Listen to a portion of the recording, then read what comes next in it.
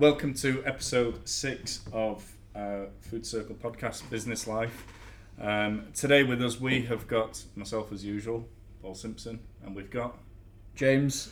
And we've also got special guests this week as well. We mentioned last week on the podcast that we'll be having Andy Needham here today from Approved Food. Afternoon. And Morrison Sons, and we've got him. Thanks very much for coming, Andy. No problem. Appreciate Thanks for asking us. No problem at all.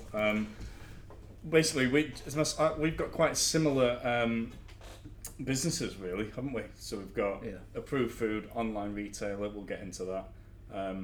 Both entrepreneurs. That's why we want to get Andy in here to talk about his story with his businesses, not just one business, and your experience. So we're looking forward to it. Yeah, likewise.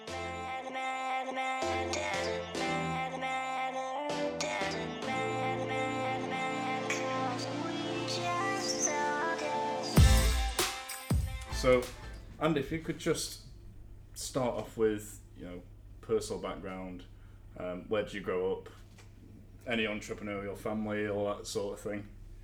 Yeah, it's just looking back. It's not something I really talk about right much.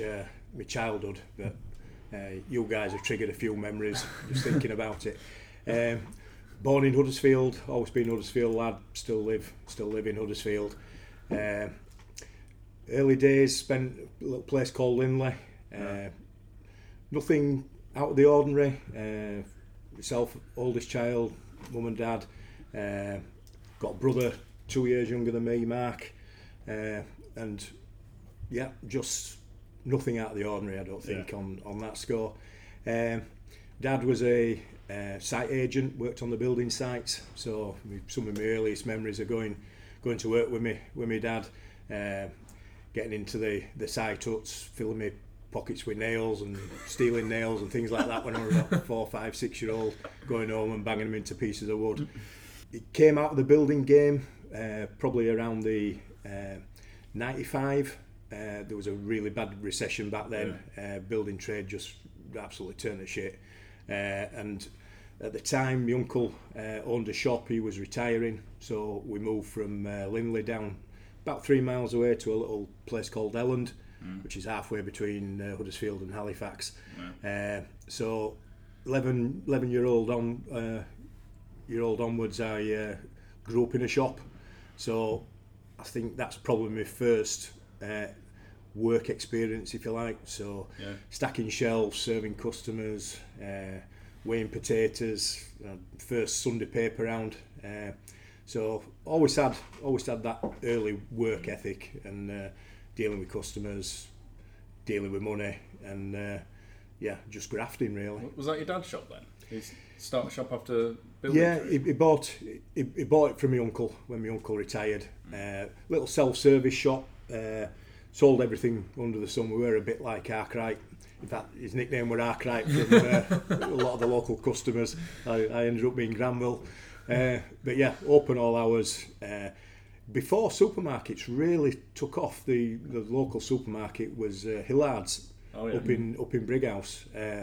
Tesco did buy Hillard's, and it became a Tesco a little bit further down the line. But back in those days, like I say, mid-70s, people shop local really. So grounding in food right from an early age. I was just going to say, you first sort of grounded in food and retail as well. Do you think that's what sort of maybe made you come back to it later in life, or do you think it had a part to play? I think it did, because obviously as part of growing up in a shop, I spent a lot of time going to cash and carries, Battley's back in the day, filling the car up with groceries, bringing them back, stacking shelves. It's that early exposure to retail and food and drink, I think, has come full circle, and obviously we'll talk about the businesses that I'm involved in a bit later on. But certainly, the early exposure to entrepreneurship, if you like, is back then. Excellent. Suma's in Elland as well, isn't it? Suma Wholesale. Suma is now, it didn't exist back in the 70s, but Suma's a fantastic business. Obviously, a workers' cooperative, which is quite unique still, but the quality of the products and the type of goods they sell is fabulous. Yeah. That's where we started, wasn't First it? company we dealt with, Yeah. To get our business kicked off and fill our website with some early stock. Yeah, when we first started the website, anyone that's listened to this that bought off our first website when we first started, because we didn't have, obviously we weren't working with any like suppliers or anything, no actual surplus coming in, but we thought we need to launch something. So we found a wholesale for like the type of products we sell, found Suma, and just like bought from there, like not clearance, it was special offers section. Yeah. Bought like 25 lines, like a case of each, like nut butters, all sorts of stuff. Yeah. And just sold it at a loss. Put it on the website. Just so people... Selling at a loss. That's not good. That's not a good start. We'll come back to that later as well. No, it's not a great start. Thankfully, we got away with it. But I think we just thought it's going to take us a while to deal with like different brands and different manufacturers and stuff. So if we launch a website with just like one thing on it, someone supplied us, it's not going to be a great start. So we sort of tried to have a bash at like getting a range together, but. Yeah, wasn't the biggest success that we've had, put it that way, but it started us off. And, it's a cracking company. It is a cracking company. Yeah, I remember going to see him and being buzzing, leaving the meeting. I had a meeting with a guy called Gary there, and he was like, "Oh, it's a really good idea you've got." I remember leaving just like thinking, "Oh, this is going to work." They haven't even done anything. Yeah. But yeah, anyone listening to the podcast that's starting a business, running at a loss, don't do it for too long. It's not going to last. No. But yeah, so how did you go into... So you're working in a shop at 11 years old? Yeah, I think it's illegal. Yeah. But, it was for money I were earning. I'd have a field day with employment laws nowadays, but he used to take advantage of his kids, didn't my dad? Not in that way, but financially. Well, when it's your family business, that's kind of how things used to be, isn't it? Like everybody gets stuck in and helps out and stuff. Absolutely. And it was full on, 7 days a week. I can even remember him opening on Christmas Day for a couple of hours to sell batteries to kids who might have just had some toys that needed batteries. Absolutely ridiculous when I look back on it, but just the kind of character he still is, and was. But that early stage grounding in business was a really good start point. From there, obviously growing up in Elland, school was good.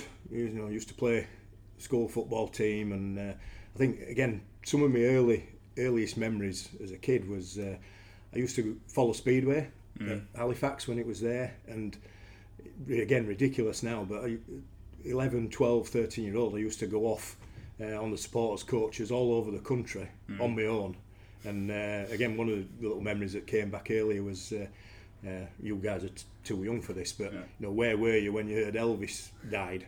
And I was in Leicester Forest services station, just been to Leicester Speedway about 11:30 at night, and 12-year-old on my own on a coach.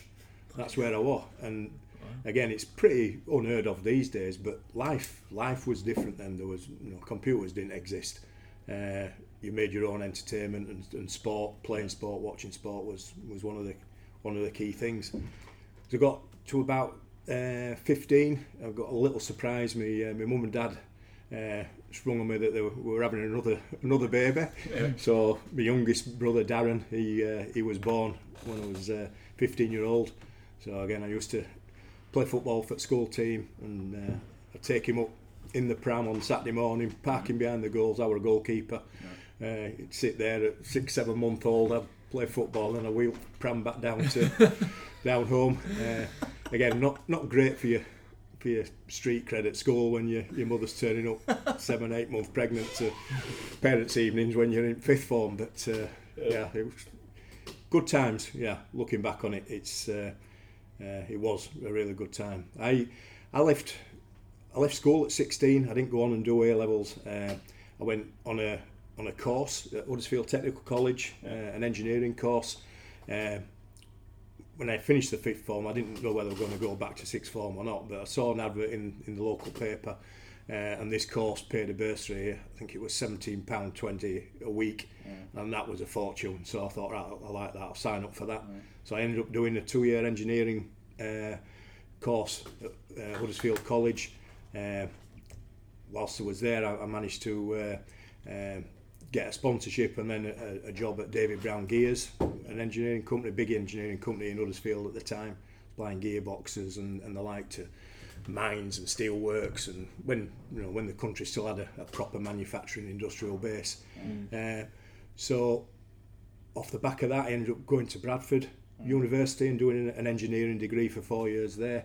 So came out as really living in a shop and ended up being an engineer, which was a bit of a side step. It wasn't something I was planning on doing, but I did enjoy it, and got again a good grounding of manufacturing, different operational facilities, foundries, fabrication shops, all kinds of different things. And again, looking back, some of the things I still get involved in now when it comes to operational efficiencies and things like that all stem from my days in manufacturing and engineering. So again, good times back then.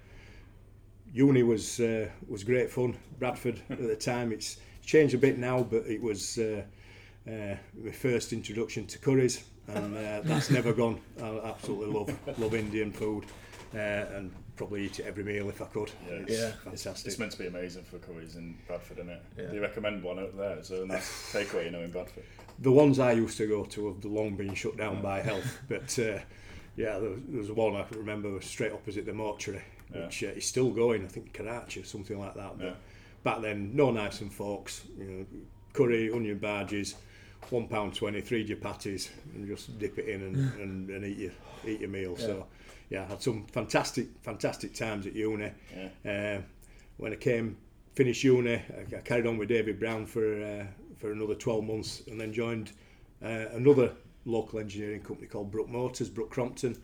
That business made electric motors for everything under the sun. Again, huge electric motors, all the way down to tiny motors in pumps and cement mixers and things like that. So my role there though was actually in Doncaster. So I started as product marketing manager, which using some of the engineering and manufacturing background I got from the shop floor, but exposed in a marketing sense. So again, I got a nice little bit of experience there and in marketing.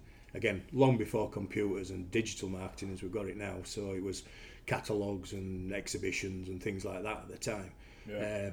But really loved my time at Brook Crompton in Donny. Worked for the best boss I've ever had, Bob Priestley.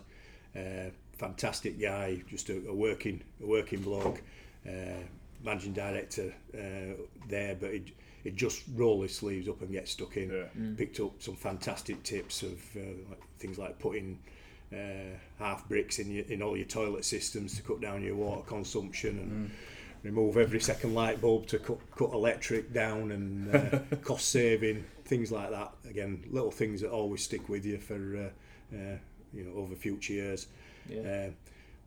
Bob used to be full-time MD during the week, and then he'd go and work in his wife's fruit and veg shop on the Saturday. So you'd turn up in Linley and he'd be there serving behind counter potatoes, bananas, apples, whatever. Again, fantastic work ethic that I bought into from Bob, and he very successfully went on and did a management buyout of Crompton Lighting. Sold it a few years later and made a few quid out of it, but he's still the same guy now as he was back then. But these little things that you pick up over the years, they just stick with you. I'm from Donny myself. I'm pretty sure my grandma and granddad worked for Cromps. Really? I think that's where everybody worked at Cromps back in the day. It was huge. I think that's where my grandma and granddad met. Really? Yeah, my dad's parents. Yeah, I'm sure they met at Cromps. I'll have to check that with my dad, but I'm pretty sure. Yeah. So yeah. God. So how influential? To come up. Yeah. Well, this Yorkshire's a small place, isn't it?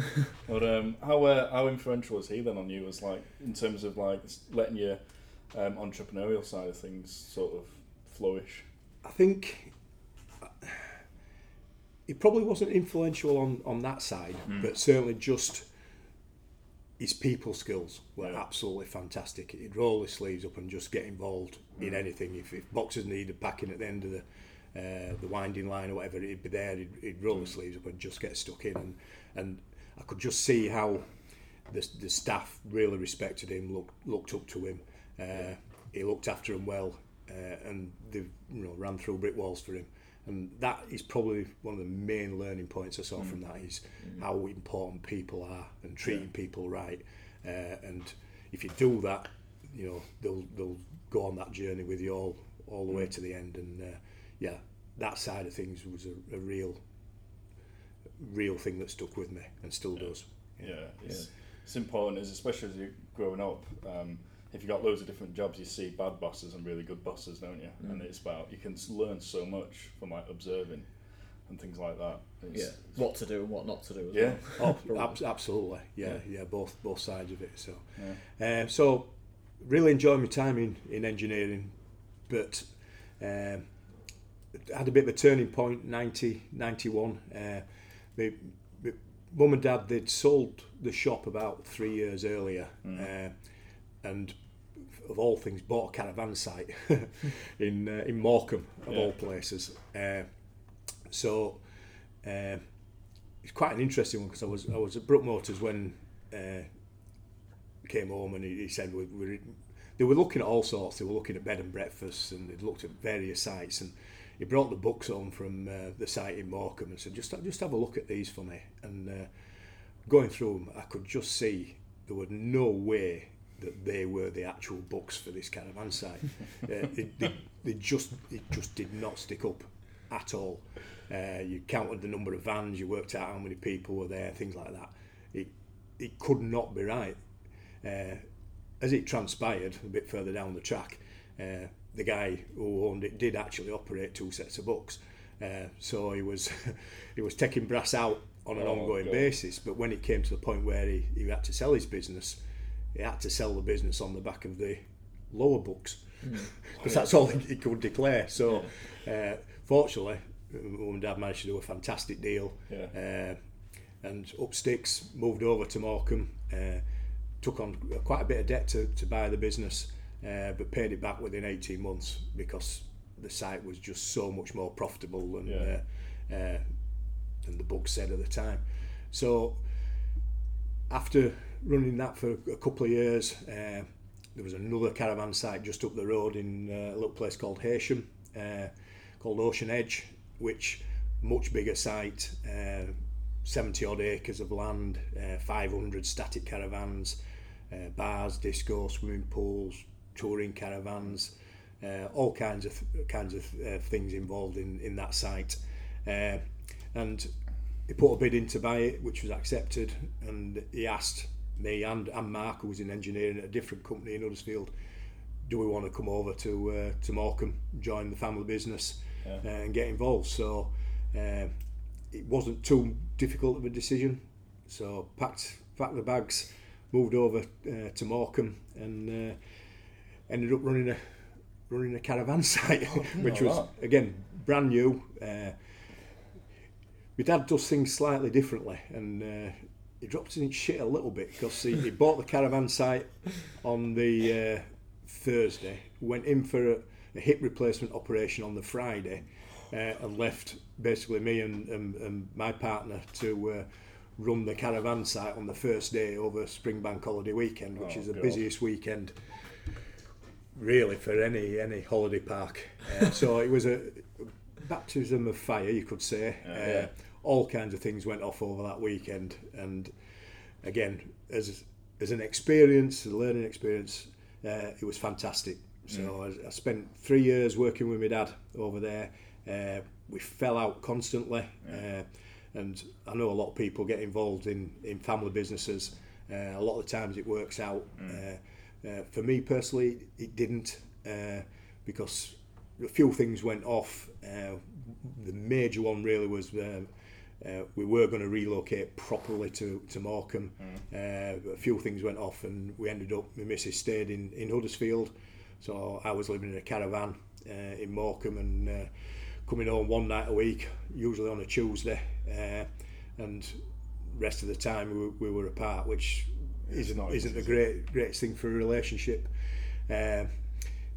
Really enjoyed my time though working in the caravan site. I was entertainments manager, so we had a big cabaret room, 400 seater.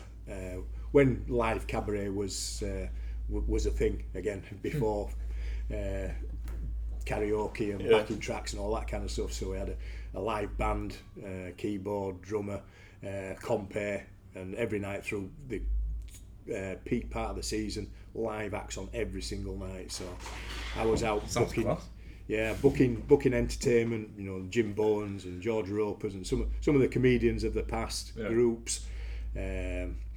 Black Lace always went down really well. Agadoo, Superman, Kids, fantastic. And Bavarian Stompers and Muldoon Brothers and all people you've never heard of. But as a entertainment for a good night out for, you know, working people, which is what the site were for. You know, loads of people from Wigan and Bolton and all those guys over there. So I enjoyed it being a Yorkshireman, just spreading a bit of culture and you know, teaching them a few things. How to make a cup of tea. Oh, some of the words they use and things like that. I still don't understand them today, but being a cultural ambassador over in the Northwest I enjoyed that role. But like I said, relationship with my father wasn't brilliant. We were falling out all the time. He did used to like to tell customers to F off and stuff like that. And I'd be a little bit more diplomatic and you know, try and work things through rather than being slightly too abrupt. Loads and loads of things went off, but they're for another day. But I think the key turning point was me and my missus. We had as first child Alex, eldest daughter, but I was still living in a caravan, and my daughter and my partner was in Huddersfield, and it just wasn't right. The relationship wasn't good with my dad over there. The relationship wasn't good with my missus, and I just had to take a decision. And probably one of the most petulant might be the wrong word, but one of the decisions I took was I just one day packed my car up, took everything out of my caravan and came home, and left, and that was it. Came back, had nothing to do, nothing to go to, but I just knew it was the right decision for my relationship and my family. That was midsummer, and again, reading the paper, I saw an advert for full-time MBA at Huddersfield University. Again, I'm not a great student, but it just felt like the right thing to do. I've got experience in manufacturing, family business, and I thought the MBA, there's a lot of crap in it, but there's also some really, really good nuggets. So the fact it was full-time but part-time, so I could go into lectures, live at home, come back, look after my daughter, and do my project work and all that kind of stuff around it. It just worked. So for 16 months, full-time MBA, I was still in touch with the guys from Brook Motors, Bob and Philip Howard, the ex-chairman, and they were looking at buying and management buyout opportunities, companies to acquire. So I was involved with them. I was doing a lot of research into potential acquisitions, different types of businesses, and it worked really well because I was actually using my research and things for my coursework, and the practical stuff I was doing, I was able to put it into the academic side as well. And I did a dissertation around management buy-ins and management buyouts and the processes involved. And as part of that research, I got in touch with quite a few of the corporate financiers and venture capitalists in the Yorkshire region. At the time, as a mature student, can you spare half an hour? Can I come and talk to you? Can I ask you a few questions? Part of my research, and again found that really interesting. The fact that I could just get in touch with people and they would pick up the phone or reply. Emails at the time. It was still before emails, so I was sending letters. Again, you won't know what letters are, because you're not younger. Never heard of it. But so to send a letter to somebody and get a reply back saying, I can spare half an hour in a week on Tuesday was fantastic. And again, another twist of fate, bit of accident. One of the venture capital companies I approached, I went, had a good hour meeting and asked a load of questions and things like that. And out of the blue, about a week later, they got in touch with me and said, we're looking for somebody with industrial experience to come on board as a investment executive to help us find investments, make investments in companies. You know, would you be interested?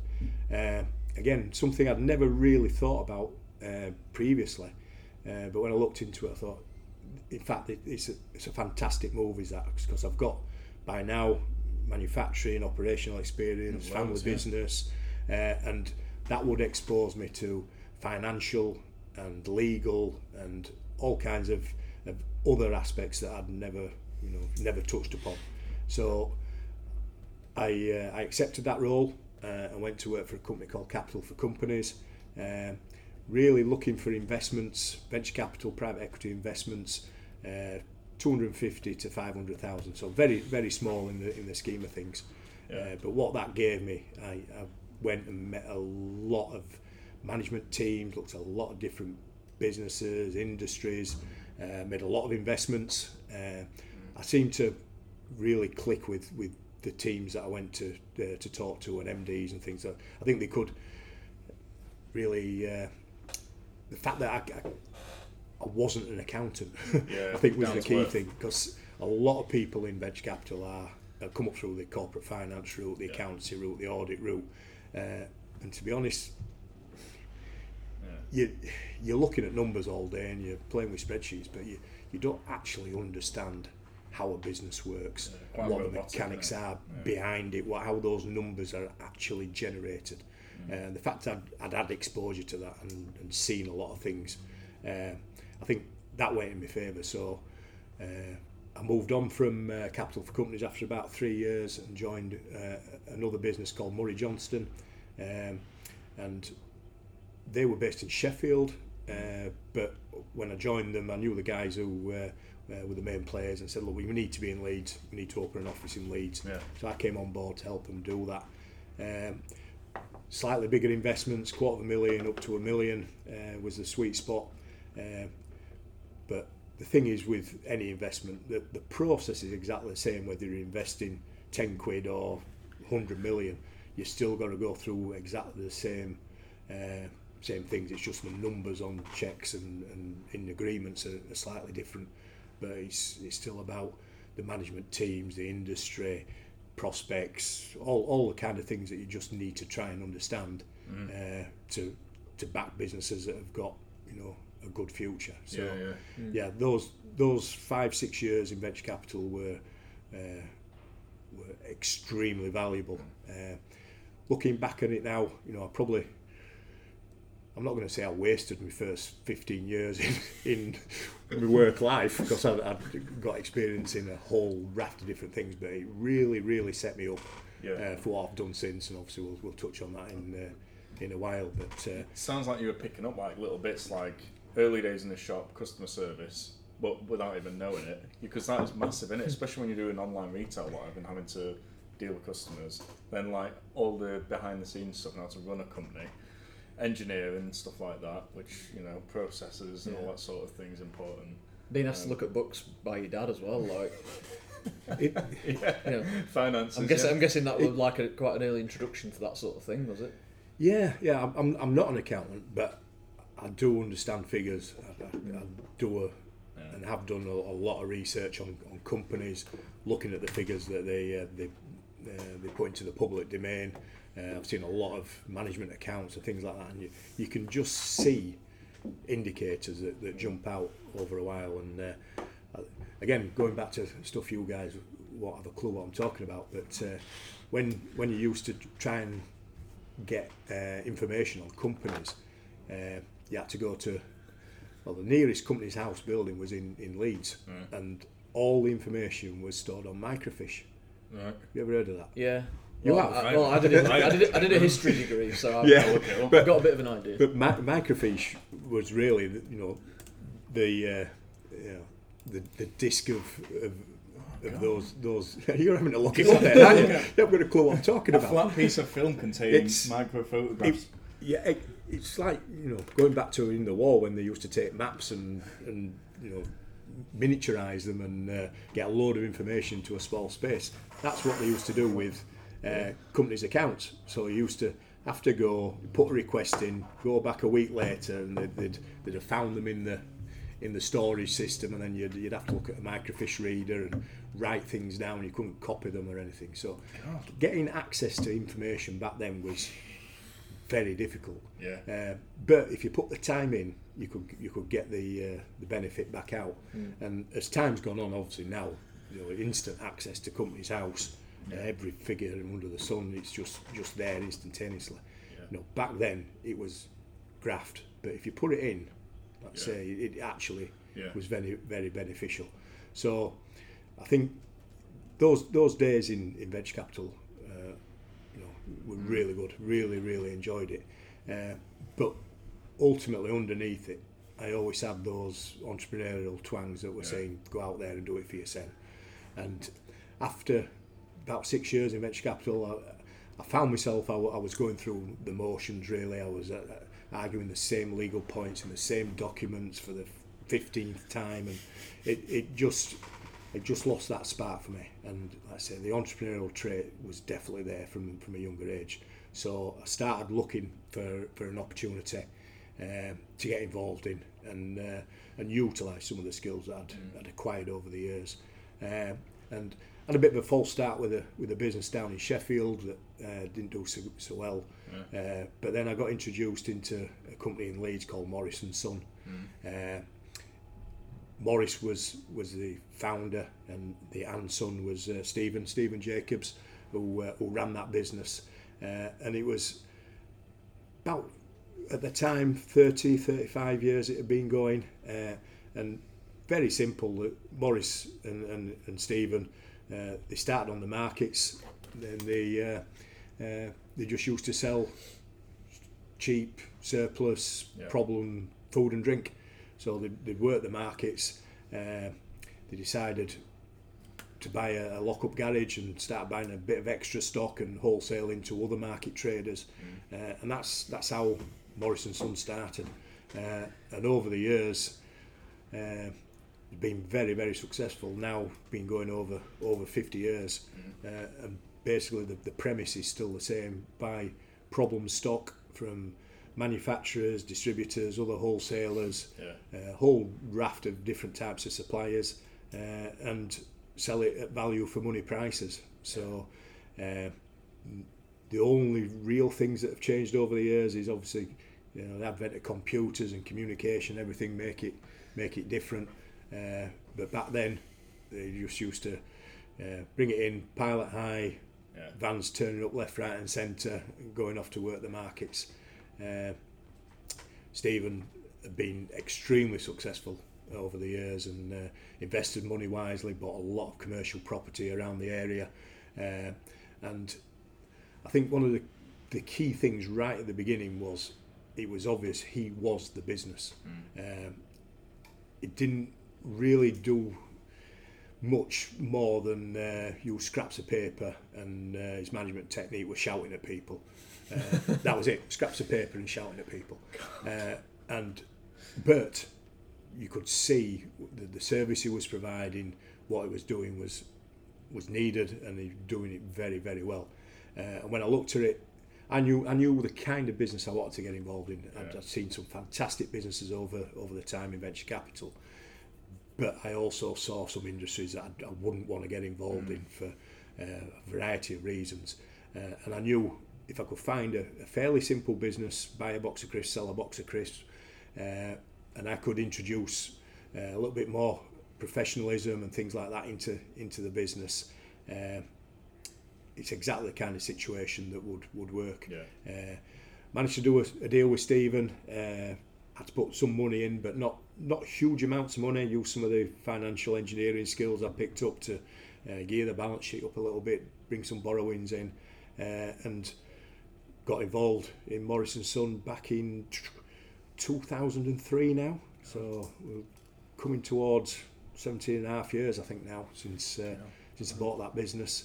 And it's been a fascinating journey. Yeah, I can imagine over that period. So so surplus food retail's been going on for how long? 50 years? Probably longer than that. Yeah. But I think obviously market value retail was markets. Yeah. There was nothing else. You had your corner shops doing normal retail, and then you had market traders doing value retail.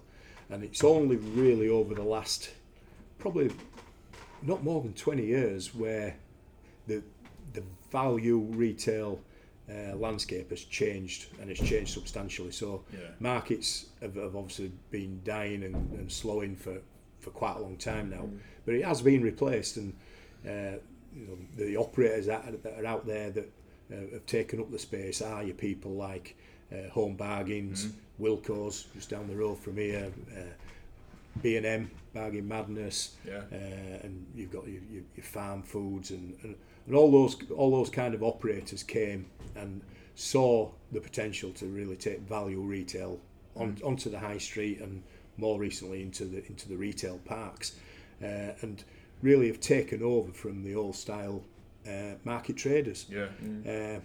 Again, stupid fact, but when I bought Morrison & Son, B&M had 18 shops, and 18 shops was quite a substantial chain back then, but they'd buy half a pallet of this, a pallet of that, and trade whatever goods we could supply at value for money. Obviously now, the last time I looked, I think they were obviously floated on the stock exchange, worth 4.5-5 billion market cap.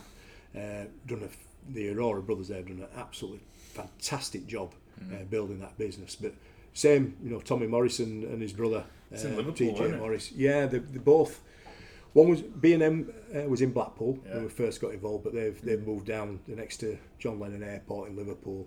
TJ Morris are just down the road. I'm going to say Huyton, but it isn't Huyton. It's somewhere very close to the there. First shop. My mum's from Huyton in Liverpool, and the first shop was round the corner. She tells me about it. She used to go with her mum and stuff. Literally, it's in a place called Dovecote. It's just started as a little corner shop in Huyton. Yeah. It's mad, that, isn't it? And probably grew out of market trade, though, didn't it? Like those people probably started. They were, and the other guys I didn't mention, but Poundland, Steve Smith there, he was a market trader and built Poundland up from that, took shops rather than market stalls. Local lad here who's a fascinating character, Chris Edwards, who started Pound World. I don't read a lot of books, but when I go on holiday I get a chance, and if you get a chance, read Chris's book, because for me it was really interesting, because it's same area that I'm from, and he used to own the pubs and nightclubs that I used to go in Halifax and Bradford, but again just went from a market stall to building Pound World at the time, a fantastic business. And there's reasons why Pound World doesn't exist anymore, but he's not one of them. He obviously sold out, and subsequent management teams and owners did a few things that weren't brilliant. But again, his lad Chris Jr. One Below, you'll come across One Below. There's about 70 odd stores now, so they're in the process of building again from scratch. So. Everything cycles, I think, and the days of market trading are numbered, unfortunately, and obviously the current circumstances have really put paid to open markets and council-owned markets, especially at the moment.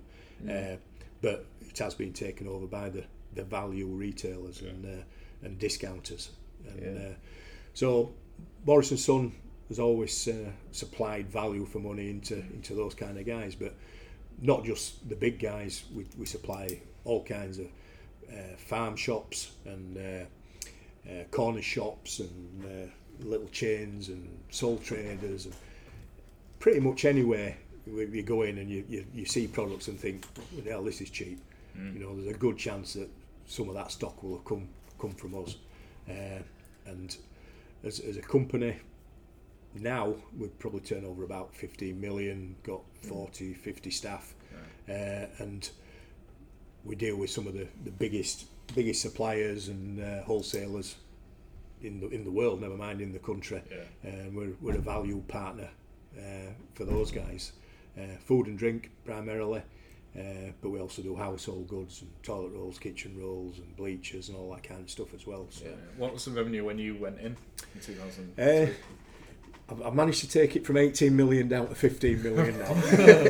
No, the thing is with sales, the sales value isn't the be all and end all of any business, and we've spoken before about product mix, and you're only as good as the products you've got to sell, and in the clearance game, the residual stock game, it does ebb and flow on a daily basis.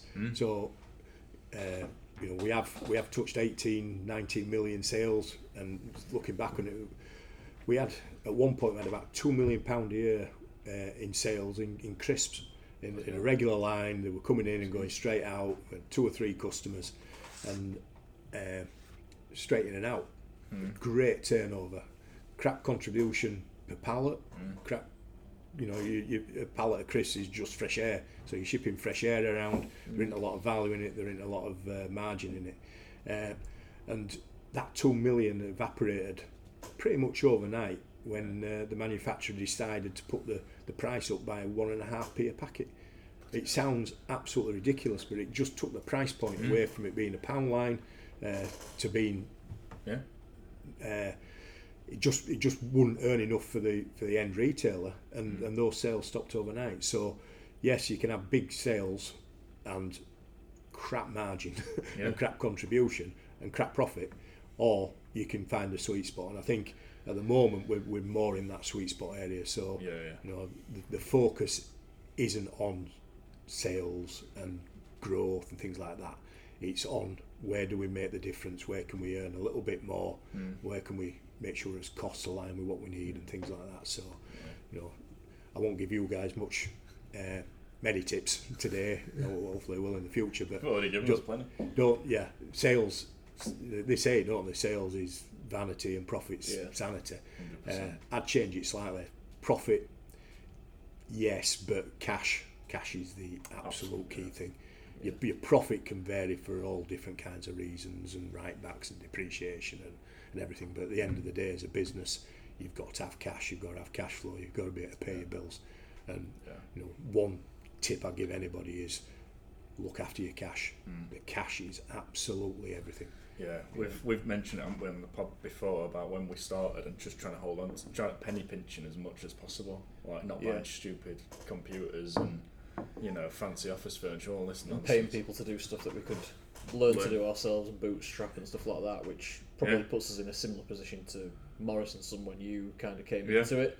So going back to that, I wanted to ask you kind of, it might be quite a broad question, but how did you take it from being scraps of paper and a guy that shouted at people to then professionalising it? What were the sort of first things that you had to do?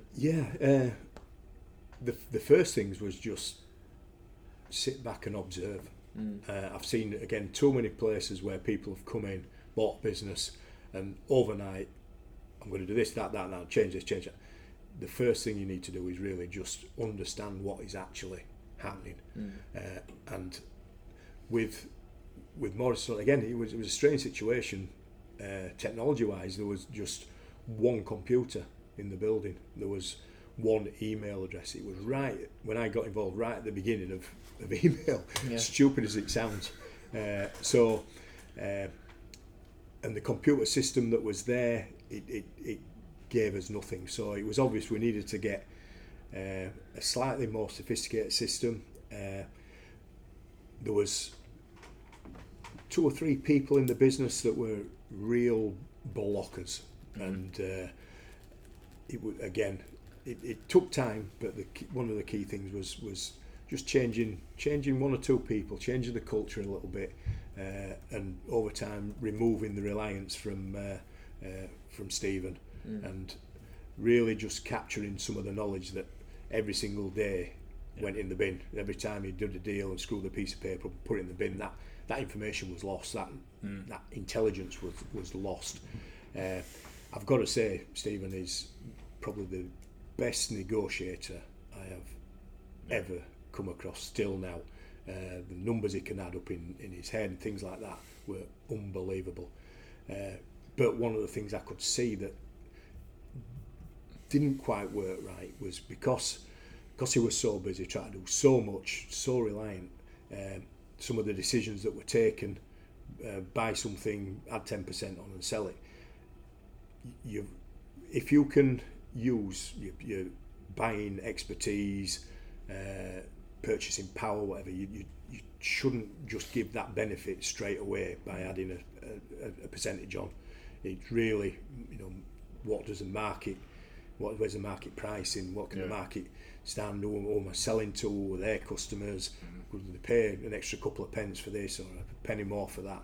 Really, taking advantage of your purchasing acumen and experience and expertise, you've got to do that. And over a period of time, brought in a couple of people who had slightly different mindsets, and we started the process of building a very solid foundation in the business with systems, tools to do the job. I remember he didn't like spending money. He still doesn't. That's why he's got so much. But some of the wagons that we had were unbelievable, and we had a driver, called him Elvis. I think he used to sing in a band at weekends or something like that.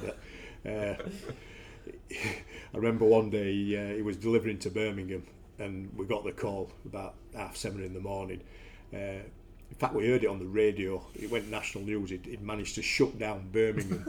The wagon had broken down on I can't remember the name of the road, but the main bypass that goes through Birmingham, it'd broken down. The gearbox had gone, and the wagon was straddling both lanes, and basically it shut down Birmingham with our wagon, with his name plastered all over the side of it. And it was purely down to penny pinching on the equipment. Run the wagons into the ground, and they spend more time in the repair base. So one of the things I've always tried to do with everything is get the right tools for the job, and invest in your people, but also invest in your equipment. And your wagons are no good if they're always in the workshops. You don't have to own everything as well. That's another little thing I put forward to you guys. Is there is a cost, obviously, to leasing or hiring or whatever, but factor those numbers into your calculations for your business. You don't have to own everything. You don't have to own your premises. You don't have to own your fork trucks, your wagons. In fact, you're probably better off not doing, on the basis that our wagons now have got 4 or 5 22-ton wagons that 18 pallets moving all over the country all the time. We upgrade them every 4 years. They're new when they start. Obviously there's a cost involved in doing that, but we're not spending money on repairs, we're not spending money on breakdowns, missed deliveries, all that kind of thing. So invest where you need to invest. You are right, you don't need fancy computers, fancy chairs, fancy desks. You don't need that. It's not necessary. So put your hard-earned pound notes into things that really do matter for your business. Yeah, absolutely. Well, I think we've found out with a few small minor things that have not affected us too much that if you buy cheap or you scrimp on certain things, you end up buying twice, don't you? It's I think again there's another little saying with accountants, really. They know the cost of everything and the value of F all. It's right. You can always look at the cost and go lowest cost. It's invariably never the cheapest option, because you need to look at the value for money and the ongoing costs. You go cheap, you end up having repairs, things breaking. So you're always concentrate on the value rather than the cost. Definitely. Yeah, absolutely. And we've had it with this podcast, haven't we? The first microphones we bought, we thought we'd try out cheap ones, and they just waste of money. Rubbish. So we've invested in decent ones, which is going to be worth it, isn't it? Yeah. So it's just little things like that. Yeah. Are you going to switch the microphone on? I've been chatting for yonks, and I've just noticed green button it on. Oh, it's over here. We've got a red light on this one. I'm genuinely really worried that I'm going to press something on here and it's all just going to disappear. But no, we're all good. So. But yeah, so Morris & Sons, and then how did Approved Food come out? Yeah, Approved is a different business to Morris & Sons. Morris & Sons always been business to business, dealing with retail customers who then deal with the general public.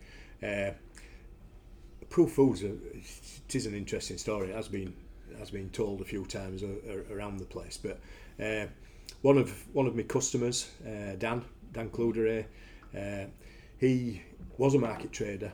He had a really knackered old green van, really knackered. But he used to come to Leeds 4 times a week, fill his van up with stock, go off and work the markets in Doncaster and Skegness and all over the bloody place. But the thing with Dan, he wasn't just a normal market trader. He'd been employed by Sony Ericsson. They've got a big plant down near Mansfield Workshop area, and he had technical skills, software engineering skills. So the plant was shut down and everybody was made redundant. He was made redundant, but his father-in-law was a market trader. He just suggested, why don't you buy a van and become a market trader, which he did. But in the background, with the skills he had the ability, and this is really where the internet was starting to take off. What year was this? So noughties, late noughties. Just jumping back a second, because one of the things in venture capital, I was in the dot-com boom and bust era, so the 98, 99, 2000, 2001, and that area of time, there was some ridiculous amounts of money invested in some ridiculous businesses. If you had a name and an idea, pet dot whatever, you could raise 100 million quid. You spend 99 million quid on marketing and then go bust. And it was happening left, right and centre. But one of the things that really stuck with me from those days was, if you had a proper business with a proper product that people wanted to buy, or service now, but a proper product, the internet was a very, very interesting place. Like books with Amazon, wasn't it? That's where it started. It's I'll touch on Amazon again a little bit further down the line, but certainly I had this interest in the internet. So Dan, let's say, he was filling his van up. I knew that he'd been dabbling a little bit with trying to put a website together, and one morning, January, it'd be 2008, 2009, I think it was. He came in the warehouse and we were just talking and picking some stock up, and he just mentioned that he'd had a mention by Martin Lewis, the money saving expert. He'd just been on Lorraine's Sofa on ITV, and had mentioned Approved Food. If you want to save money on your food and drink shopping, have a look at Approved Food. And he'd gone from literally 2 orders, 3 orders off a very fledgling website, selling 20 or 30 different types of product off the back of his van. That day he got 300 orders in, which is fantastic, but the only problem was he was in basically still his back bedroom. He had stock filling a quarter of his garage, so he had no stock, no systems, no people, no money, no anything really. And he was telling me the story, and I was listening, and because of my interest in the internet, I just said to him, "Look, I'll come down, have a look at you." I had a tiny unit down in Worksop. I said, if I can help in any way, come and have a look at you and see what we can do. So came down. It took us probably 9 months, but we set up a proper limited company. He had the way he'd structured and done things, he'd left 1 or 2 dangly ends that needed sorting out. But we found premises, and literally just down the road from here, next Northampton Industrial Estate. We rented a tiny bit of space from one of the guys down there who had a car repair shop in the corner of his garage, and started the process of building a proper online business.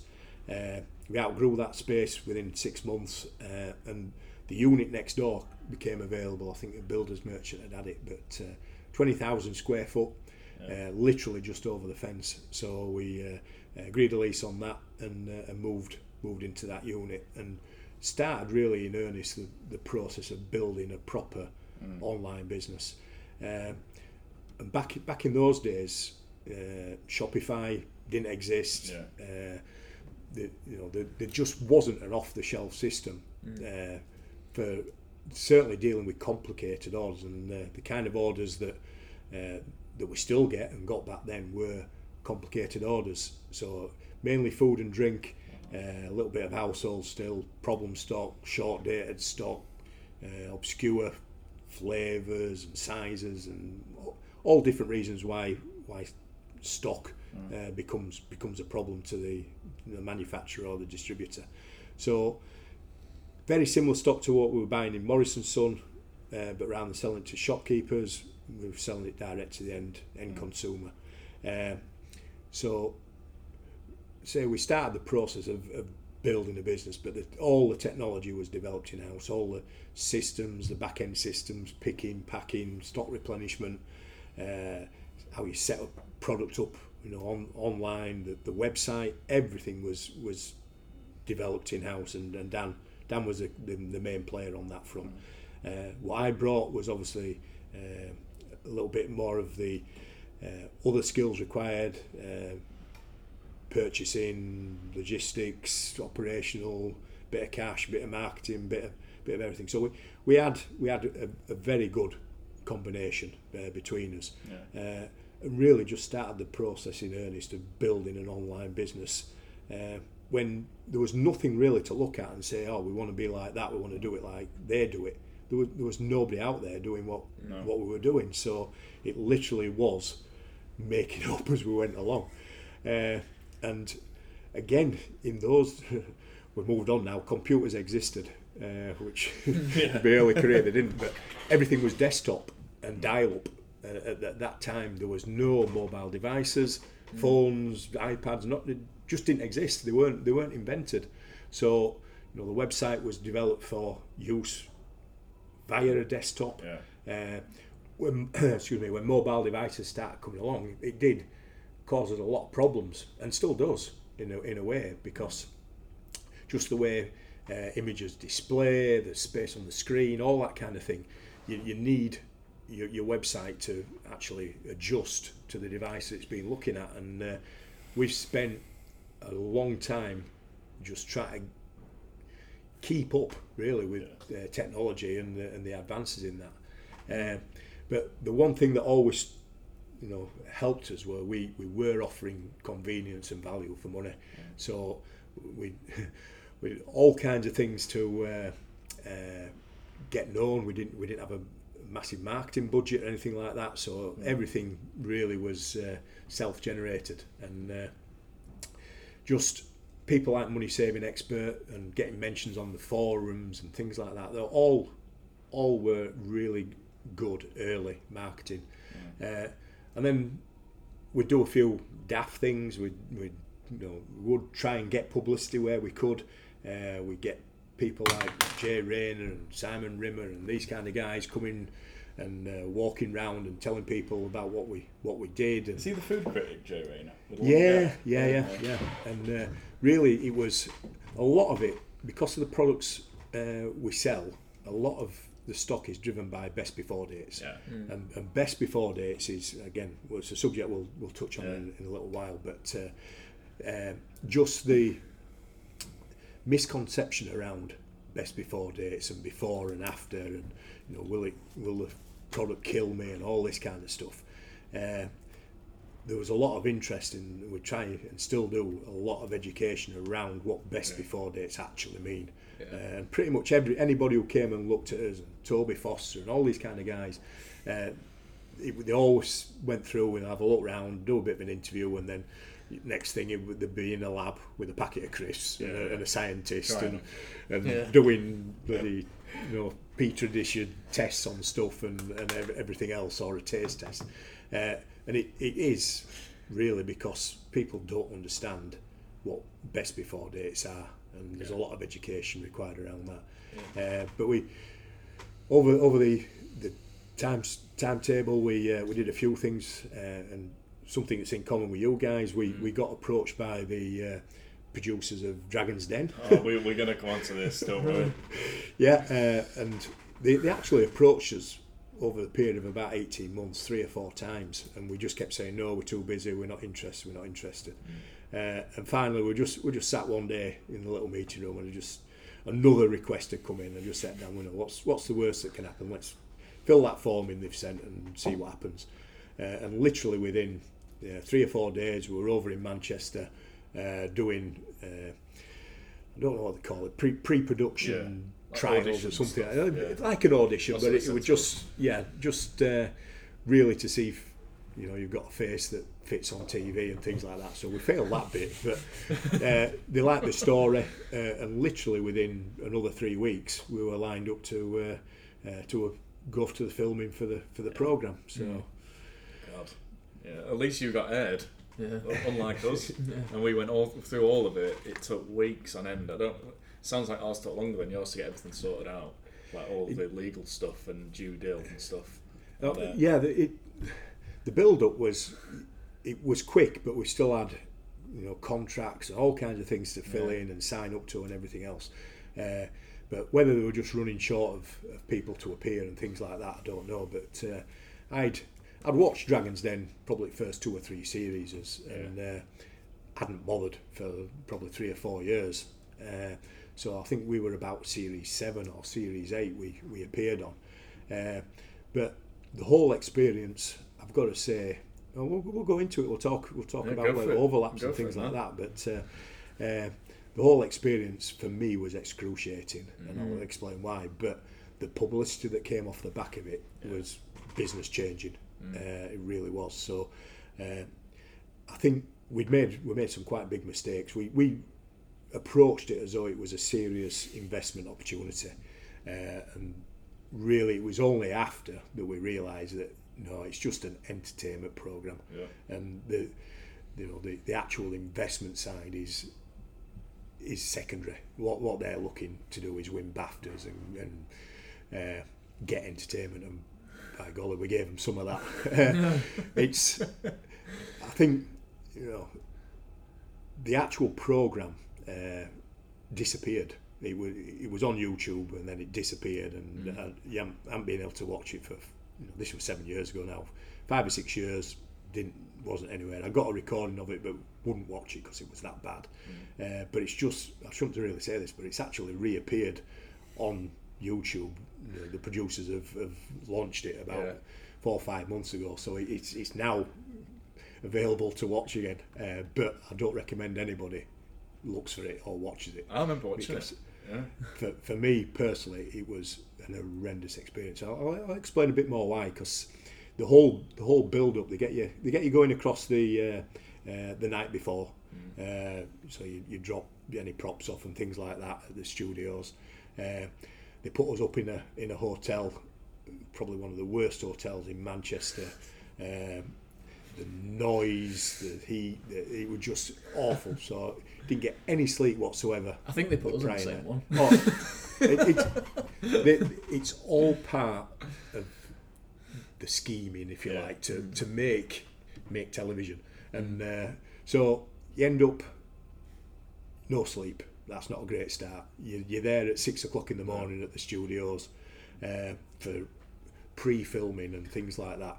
So you're up early, you're in there. Obviously, one of the things they do very well is not tell you anything. Absolutely nothing. And you guys have known this. So you go in and there's various other people around, and they walk around and how do you want your product set up and what you roughly going to say and things like that.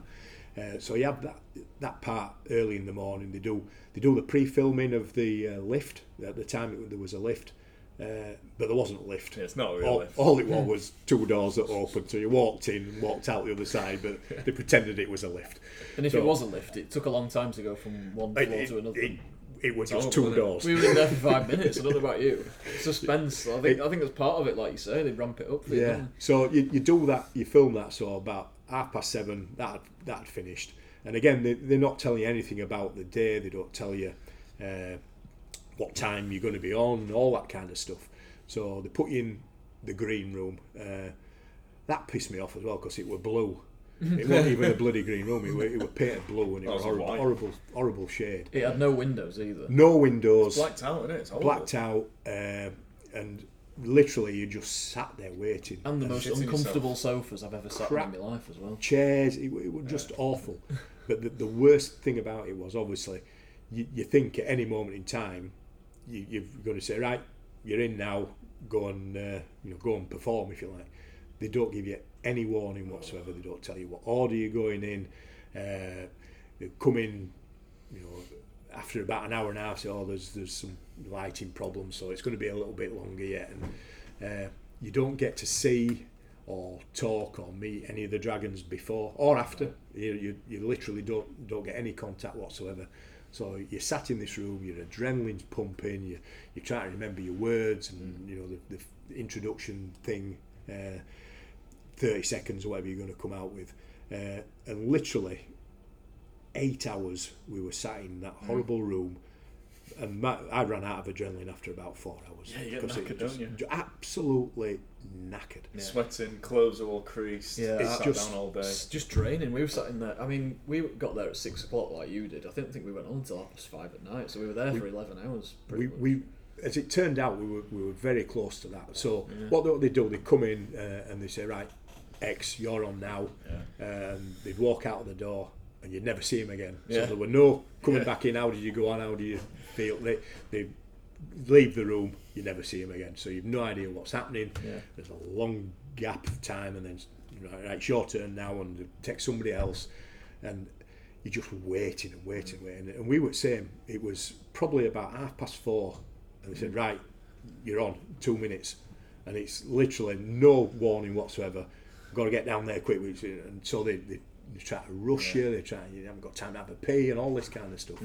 Again, it's all part of the process of building up anxiety, absolutely. So taking the room, we had a bit of a few boxes and a few products just to set out. So we went in the studio and we set the products out. They put screens in front of them, and the dragon's out there while you're doing that. So you set everything up, and there were 3 screens in front of the little table of products that we'd set up. So we decided, right, I'll get the first, when you walk in, I'll get the first screen, Dan, you get the second, I'll get the third, then we'll go that. So we got it all planned out, left the room, stood waiting for the call to go in, and walk through the lift again. The doors open, you're walking, all the lights are blaring, red hot, absolutely red hot. The dragons are sat there, there's all film crew everywhere. And the first thing we noticed was they put an extra screen in front of the products. So instead of there being 3 screens, there were 4, which doesn't sound right bad, but we had to walk 15 yards to go and fetch them, and we had to move them out of the way and everything. And because we'd worked out, if I did the first one, you the second, then you get back first, you'll get in position. It just threw everything right. A tiny little thing like that, but it just set us right on the wrong foot. What time of year did you do it, by the way? That's a good question. We actually got broadcast the following August, but I think it was about October time, I think it was. Yeah, it was a good 9 months before it actually got broadcast. I was going to say, because we did it in June, and it was like a red hot day. Added to the red hot, lights and everything else being on you. I don't think the outside temperature were a problem, but the lights and the dragons had fans blowing on them and things like that to keep them cool. There were no fans facing our direction, so I'm a big lad. Those that have seen, I'm a fat bastard, to be quite honest, but I do sweat a lot for a big lad. So I was sweating within 20 seconds of walking in, and I was drained, and I couldn't remember my second sentence. I'd just got an absolute brain freeze, which was unbelievable. But they don't say, we'll stop a minute, we'll shoot that again. People think that. Everyone says to us, they go, does it stop? None of that. Does it? No, it's straight through. And luckily, they're exactly the kind of moments that they want to broadcast, because we're going back to the entertainment side of things. So me stuttering, stammering, can't remember my lines, all that kind of stuff, sweat pouring down. Absolutely brilliant for them. Just what they wanted. So, but for the first 30 seconds, minute, it was a horrible start. So we did a spiel and everything, and then the questions start, and ultimately we got about 11 minutes on screen, but the whole filming, we were in for about an hour and 3/4, and we were just getting bombarded questions left, right, and centre from obviously the Dragons, and random questions. And I remember Duncan Bannatyne, his favourite one is he asks you about your numbers, gets you to stumble over something you can't remember, you don't know this number, and then he just throws his hands up in the air and says, well, you don't know your numbers, I'm out. That's his tagline. It's theatre. We pissed him off because we did know his numbers and we answered every question, and he got more and more frustrated that he couldn't crack us on that front. So that was an interesting one. Then we had, who else did we have? We had Kelly Hoppen.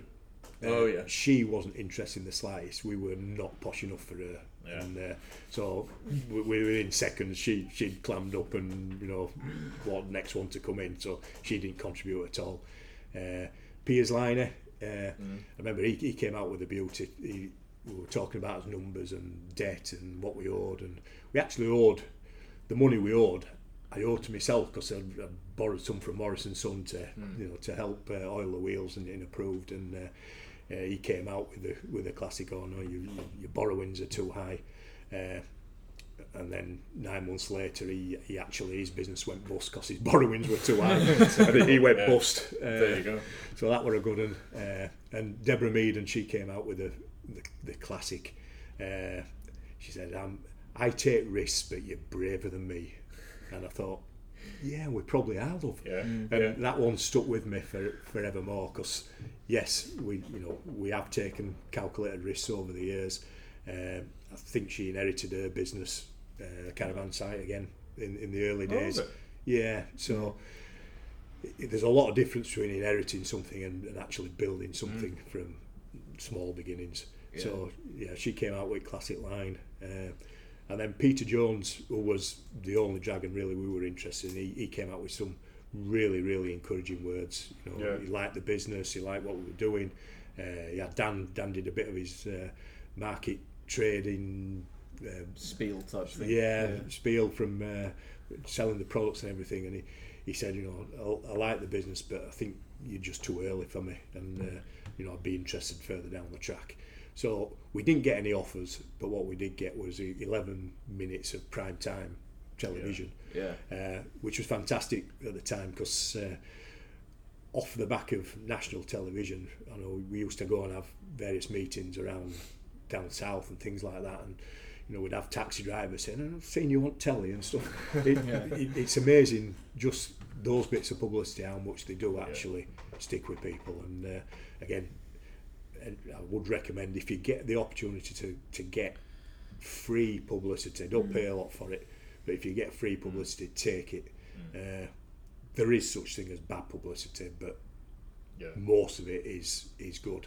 And off the back of that, we got headlines all over the place about what the Dragon's done. It's ridiculous. You should have invested and all this kind of thing. But because there was such a gap between the filming and actually broadcasting the programme, all the things we talked about that we were going to do, we're going to move premises and do this, that and the other, we'd already done them before the programme was broadcast. So we had the benefit of that publicity and upshotting orders and things like that. But even then, and again, you guys will experience it when you get bits of publicity, the especially TV, the shock on your website of thousands of people landing, within a 15, 20, 30 second period. Every time we've gone on television and got any publicity, we've always had the website knocked out, just because there's always some element of the whole infrastructure or whatever that can't handle the traffic, and it's usually some silly little thing, a bit of caching or something like that. But there's nothing more disappointing than getting that publicity, watching your website and seeing it crash, and thinking all those people think we're a bag of shite. I think we had a very similar experience to you in terms of the whole Dragon's Den experience, except not getting aired. But totally agree on the entertainment thing, just going back on that, because I think we learnt the same as you did from it, which is we almost approached it too seriously. Really, it went too well. It was probably too boring, too not entertaining enough for them to broadcast, because we kind of did our pitch, went fine, answered questions fine, but I don't think it had them like that spark, them like key kind of viral moments, if you like, that they can then take advantage of. Yeah. So going back to the Dragons, I was absolutely delighted that they didn't make us an investment offer, because again, some people I know who've had Dragons involved and had investment from Dragons have had all kinds of issues trying to get out of that further down the track, and you don't actually get the benefit of having a Dragon on board, because they've got that many bits and pieces of investments here and everywhere. They don't actually get involved in your business and spend time and bring you the benefits that you hope that you might get going into it. So. Yeah, I can imagine. I bet they just maybe assign you a person that works for them, maybe, or something like that, don't they? Oh, and they have, Peter Jones, and God knows how many investments he's made now, but he's got a whole infrastructure behind him, sorting out his investments, looking after his investments. You might get a cardboard cut out of him that you can put in your reception, but that's probably the closest you'll ever get to it. Yeah, a 10-minute monthly Zoom call or something. Not even that. No. 10-minute yearly Zoom call, if you look at. Yeah. So Approved Food, Dragon's Den, would you say that really spurred you on then for growth into where you are now? It was one of the steps on the journey. We had another, the following year we got involved in the Virgin Media pitch to Rich competition to Richard Branson.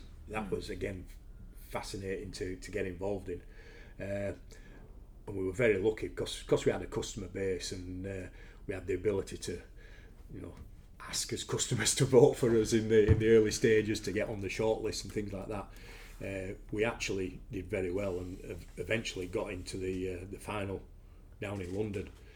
Luckily, it just needed one person to pitch, and Dan got the long straw, and he got the ability to pitch. I sat in the audience, but pitching to Richard Branson and Joe Malone and David Gandy and a couple of other people, absolutely fantastic. We didn't actually win that competition. We lost to a bloody parking company, Just Park. And again, when we look back on that, we'd saving a few quid on your grocery shopping, and this panel of multi-millionaires, including Richard Branson, weren't that keen on us, but when it came to somewhere where they could find a parking space in centre of London, they jumped on it because it were relevant to them. So again, relevance, we weren't quite in the right place, but again, the publicity that came off the back of that, we became ambassadors for that competition for the next couple of years as well. So again, it got us face out there, got people talking about us, got photographs and things, and just publicity online and everywhere else. So I think, it was just another part of the journey. But you talk about growth, and probably one of the biggest, as it turns out, mistakes we made was we moved into premises that were far too big for us. They were cheap, but they were far too big, and they weren't ideal. They were a bit rough, and they were cold and a bit dark, and they weren't very high, and all kinds of things going against it. But we were looking at where could Approved Food go as an online business, and growth was top of that list. Turnover growth, growth in orders, all that kind of stuff. And we invested for that scenario and that growth trend to go substantial, and it didn't quite go where we wanted it to. So its cost base was too high, so it meant we were busy and getting busier, but as we got busier we lost more money, and one of the things that really makes you think is, where do you want to be as a business? And growth and size and everything isn't the be all and end all. It's getting all the elements into the right place. So we took a step backwards as a business. We weren't just thrusting for growth and spending more money on AdWords and all the places you can spend. I know I looked at your website a couple of nights ago, and suddenly now on Instagram and Facebook, I was getting chased around every time I switched the bloody thing on. Your advert's there, which is better than some of the adverts I get appearing on my streams when I've looked at things. But yeah, you can spend money, hand over fist, chasing customers and chasing orders, but it's not always the best thing. And one of the things we did as a business about 4 years ago now was actually, what are we trying to do? What should we be doing? And one of the things was, let's get its cost base right. Let's make sure that we're doing the right things within the business. And we were doing silly deals. The more product we sold, the more money we lost. And it's not where you need to be as a business. You've really got to look at, how do we stay in business? How do we generate the cash and be able to pay us bills as they become due? So we took the decision to look at market pricing a bit more and still give value for money, but not stupid value for money. So there was a little bit more kept in the pot rather than giving all the value away every time. And that stood us in really good stead now, because we've got to the point where we do actually turn a profit on a monthly basis. We generate cash. It gives us the ability to invest in areas we want to invest in. So growth per se is not something I would say is absolutely essential. And we've talked a little bit before about, as you're starting to grow and take people on and take staff on for the first time, when you grow your employment side, the number of employees and the crap that goes with employing people, I've got to say, the regulations, it brings its own issues along, does growth. And doing it in a controlled manner, taking into account all the different factors, and not just we need to be busier, because there's nothing worse than being a busy fool. And we've been busy fools. I have through some of my working career, and it's not really what you should set out to do. It's really, what do you want to do and how do you achieve it? And it's not all about we've got to grow. And we talked earlier about sales and shrinking the business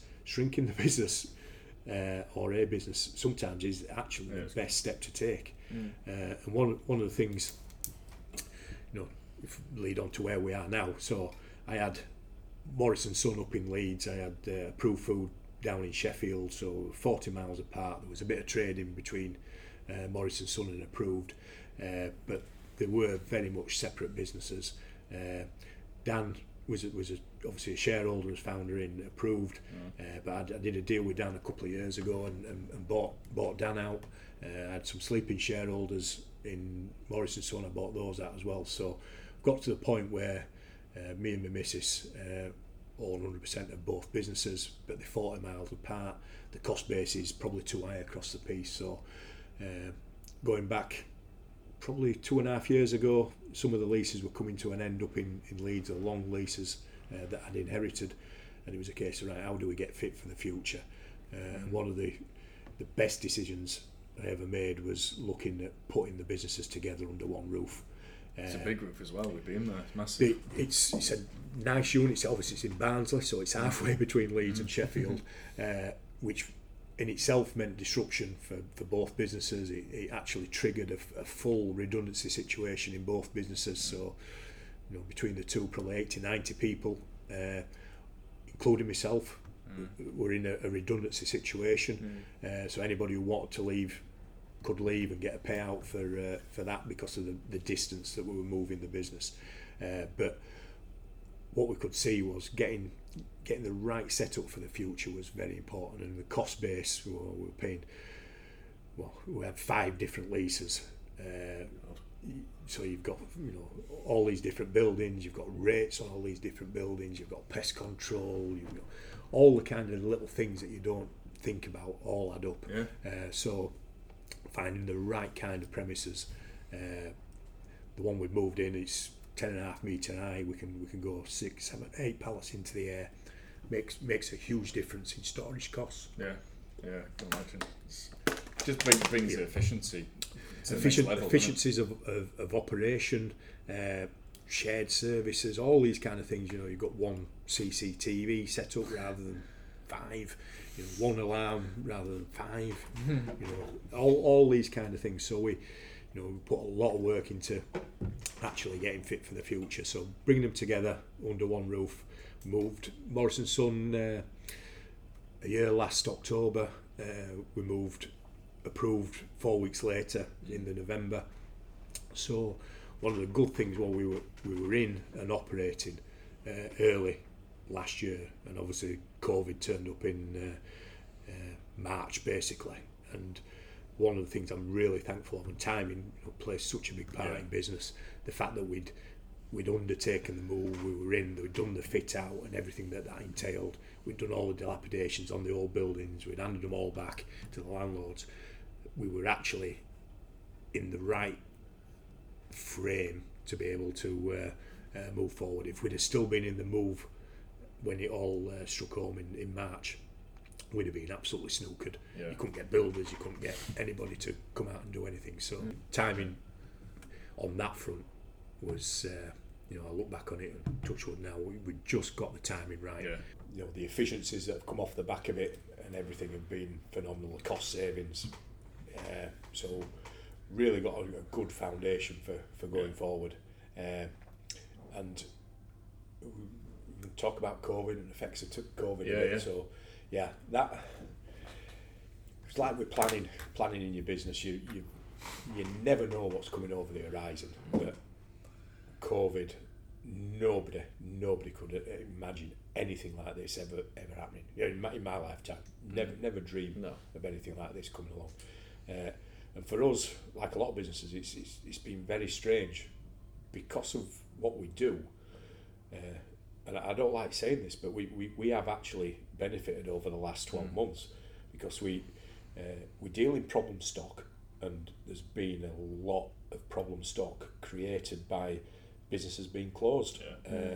And things like airplanes aren't flying, so the suppliers, for the trolleys and the meals and the snacks and the duty-free shops, they're not happening. So there's the stock now that we've been buying that's been going short date and not getting used. Even today, I've had 10 pallets of milk, the little plastic sachets of milk.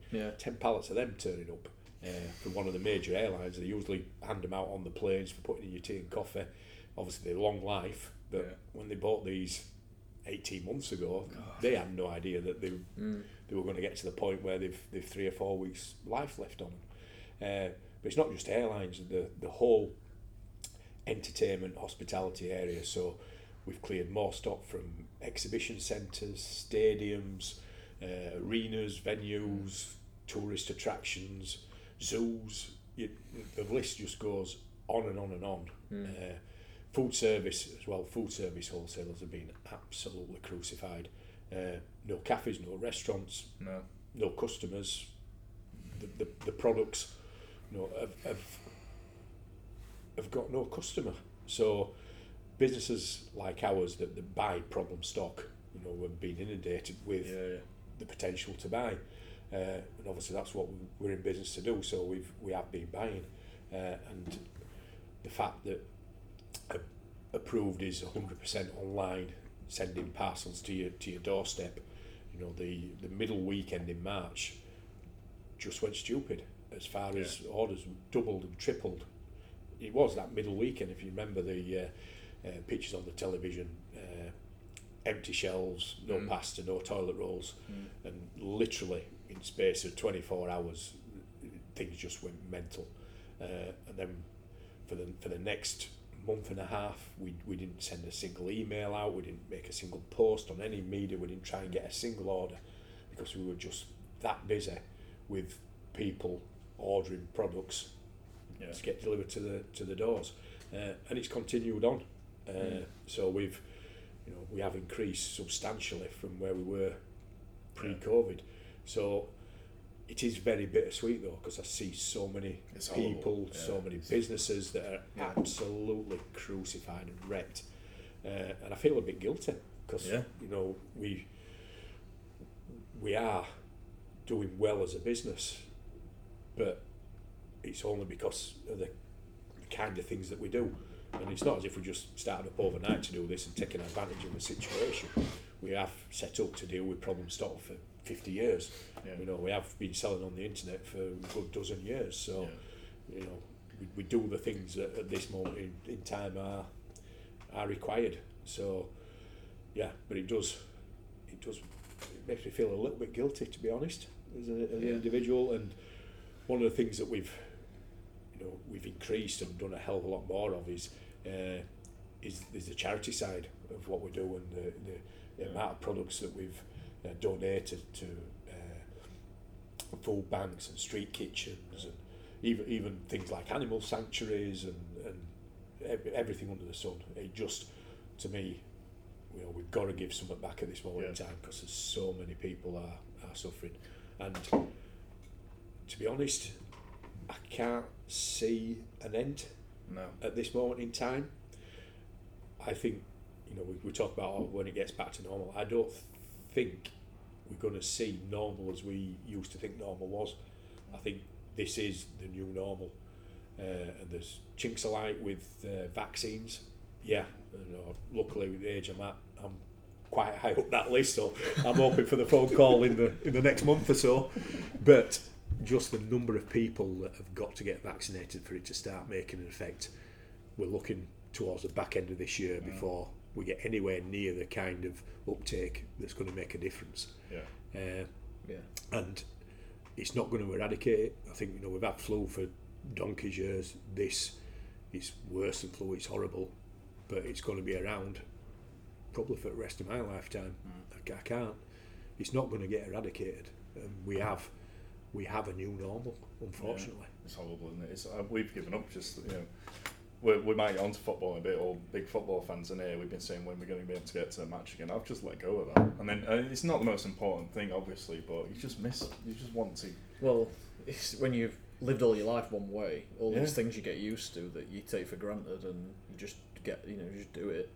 When it's taken away from you, it impacts you mentally.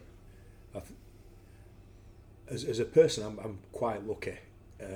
Mentally, I've always been very strong, and I know, you know, a lot of people suffer very, very much with mental health and mental welfare. And again, I'm so lucky that that's a side that's never come to the surface with me as an individual. But one of the things I have done over the last few months especially is reassess, you know, what is it all about? And to me, we talk about football. I've been a massive Huddersfield Town fan for donkey's years, but football without actually being there is meaningless. I agree. But it's the thing I've come to the conclusion, it's not actually the football. The bit that football's about is the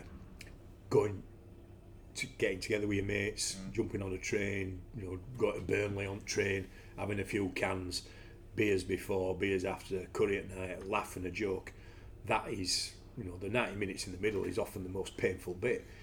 Depends who you support. Well, I support Huddersfield, and it's been great, but it's also very painful at the moment. But I've absolutely no interest in football now, because it's not about the football, it's about everything around it, and that is the bit that really is missing. And one of the things, I'm going a bit deep now, but you know, to me, life is about experiences and memories, and we're not getting any experiences and we're not getting any memories at the moment, and it's had a massive effect. When we do get to the point where we can do things again, I will be concentrating on getting out and about, spending time, having a laugh, and things like that, because that's what life is now about.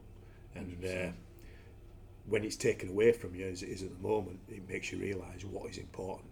And I probably haven't got masses left being the age I am, and I've been very lucky over the years, some of the places I've managed to go to and some of the sites I've seen and things like that, but there's so much more that I haven't done yet. And you know, my priorities have changed as a businessman. At this moment in time, I'll do what I have to do and make as many donations and help as much as I can out there.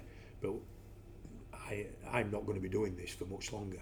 My priorities are to pass this business on to somebody else when it's in the right form, and concentrate on getting a few more memories and experiences before it's too late. And we talk, football and having a beer. I haven't had a drink for 5.5 months because I looked at alcohol, and I love a pint. I absolutely love a pint. And if I go out, I'm the last one to go home 4 or 5 o'clock in the morning. I go out. But without being able to do it with your mates and having that laugh and joke, it's pointless. Alcohol's pointless at the moment as well. So, it just makes you rethink about things. Can you imagine like the mental health of people whose hospitality businesses, like me and James have been talking about, we've been getting dead stressed out recently, and we've done really well, obviously, and we have sleepless nights in a business that's doing well. So sometimes we think, let's just sit all on for a minute instead of getting stressed out and thinking, imagine what you'd be feeling like if your business has been shut down for 8 months. Yeah. It's horrific. The frightening bit, or the horrible bit, the worst is still to come. Yeah. Because there are the government schemes that they've put out there, the furlough and things like that, has helped. But as those schemes start unwinding and it's no longer available and places aren't propped up, the fact that every business needs cash flow, it needs footfall, it needs people coming through and spending, and those levels aren't going to go back overnight. So even if you can open your doors again, the chances are that you'll be burning cash, and the number of businesses that are going to go bust, the number of people who are going to be unemployed is going to be, to me, is going to be frightening. And it hasn't really started yet because of the schemes that are in place, but as they unwind, it doesn't bear thinking about, to be quite honest. No. It makes you it can't really be allowed to happen, can it? I mean, it will happen because government can't keep bailing everything out forever. But you just think, how can you you can't just put millions of people out without any income, can you? Put them out of work. And one of the things that's upsetting me, annoying me a little bit at the moment, is the treatment of the hospitality industry and the wholesalers and the food service wholesalers who supply hospitality, but also supply hospitals and care homes and schools and everything else. I know quite a few obviously business owners and specialise in food service. They're absolutely crippled at the moment because the fixed costs don't go away. They've got freezers that have got stock in that have got to keep running. They've still got to pay the electric bills. They've still got to, they've still got a huge cost going. The customers that are open, they don't generate enough to cover losses and things like that. But the bit that really, really annoys me is I don't think the government it doesn't understand how the industry works, and there's the forgotten 3 million self-employed as well. They're just not focusing on areas that they should be focusing on to prepare for the future. And you see the contracts that are handed out to friends and family and things like that. It just stinks. And there's got to be a major overhaul of how government actually works and where the investment goes in. The supermarkets got rate relief straight off the shovel, first day, first week. Absolutely, totally unnecessary. They were absolutely booming and still are, but businesses that absolutely need it, getting next to nothing or nothing at all, and they just don't really understand how the world works, and it's really, really annoying and disappointing. Is that? Yeah, well, they're all sort of kind of part of the same big business network, aren't they? Really, politicians and big businesses kind of a revolving door, really, isn't it? In many ways. So, one thing I would say though, and I know one of the local MPs in Huddersfield. I do know him. I know him from football, and I engage with him. I send him some information, and Jason McCartney, extremely good constituency MP, and I sent him some information about the food service industry and how it was suffering massively, and he did. On the Monday, I sent him the detail all the weekend. On Monday, he asked a question in Parliament of the Chancellor, and to hear my question being read out in Parliament, it blew me away.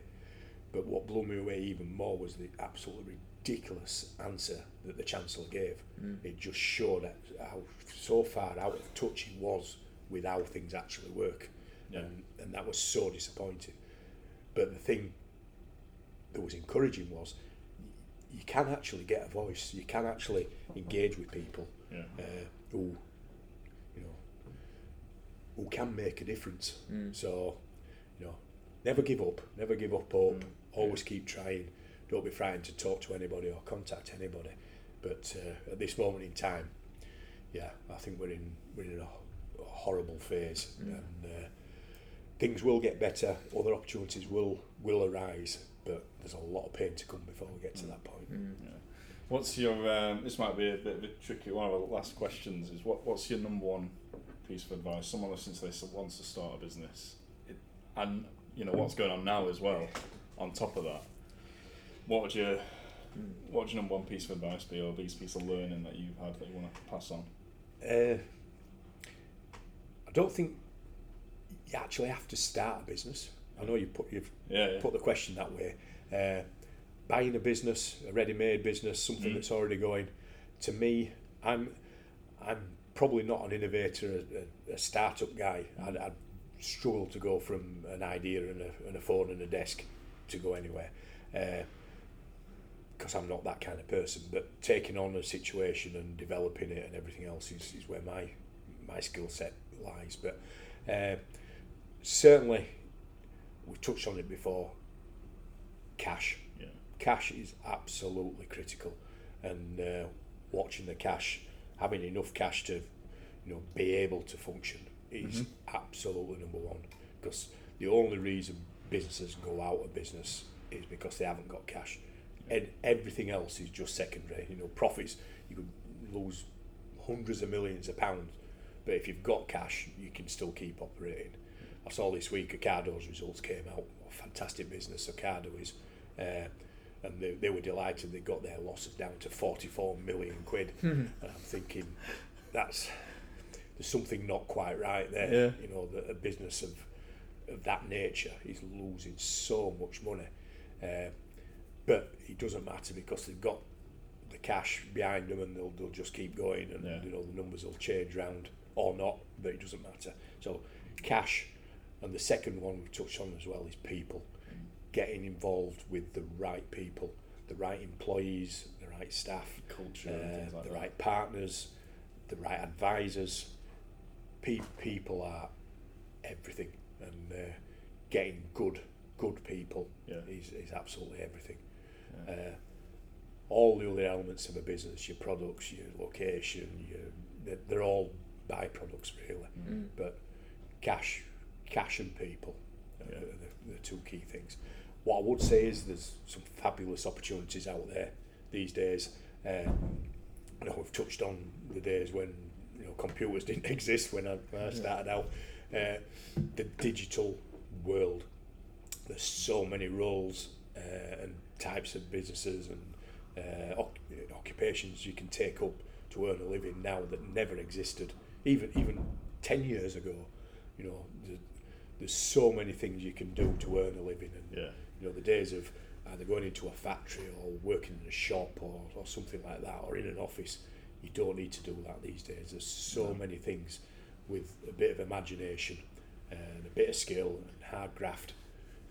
Opportunities are pretty much limitless.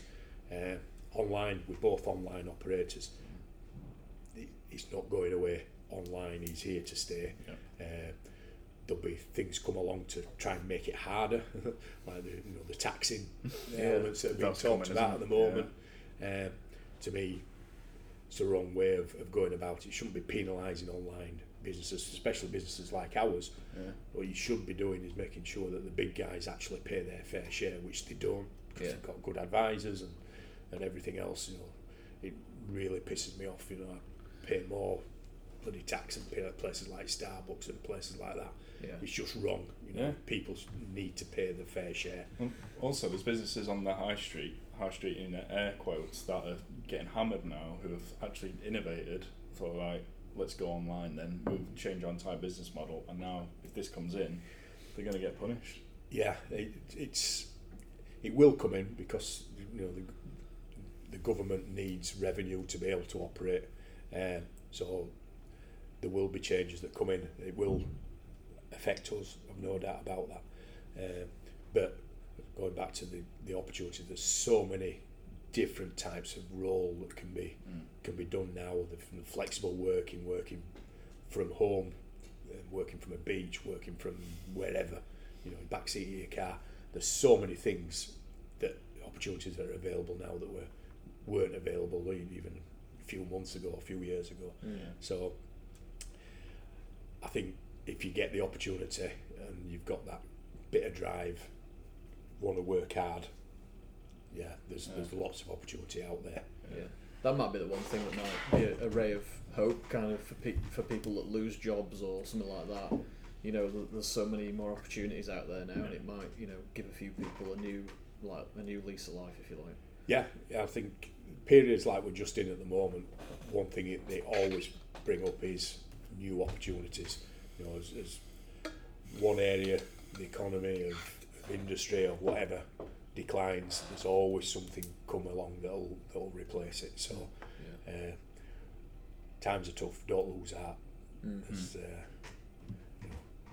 Just keep your eyes and ears open, and anybody who's got that little bit of spark, works hard, there's opportunity there, definitely.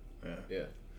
Thanks very much. That's amazing. Can we just talk for 2 minutes about best before dates? Yes. Because I think this is an important thing that we've been talking about a bit recently. But we mentioned it on the pod last week, didn't we? We did mention it last week. We might because I think it's how do you think awareness has changed about that over the years that you've been involved with Approved, especially? Yeah, I think best before dates. It is a very interesting area, and again, I can remember the days when best before dates didn't exist. Even fridge. I can remember grandma and granddad's. They didn't have a fridge. They had a stone step, above the cellar, the dairy, the cheese, the butter, whatever beyond that stone step. No fridge, no best before dates, and just common sense. The smell test, the sniff, quick taste.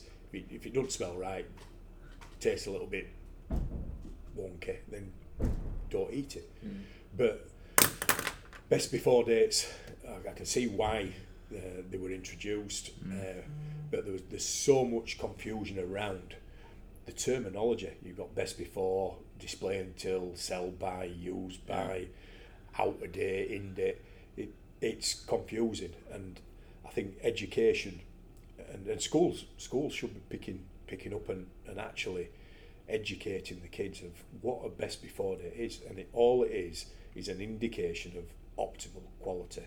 And for things like tins of soup, the maximum they'll put on a tin of soup, tin of beans, tin of whatever, 3 years.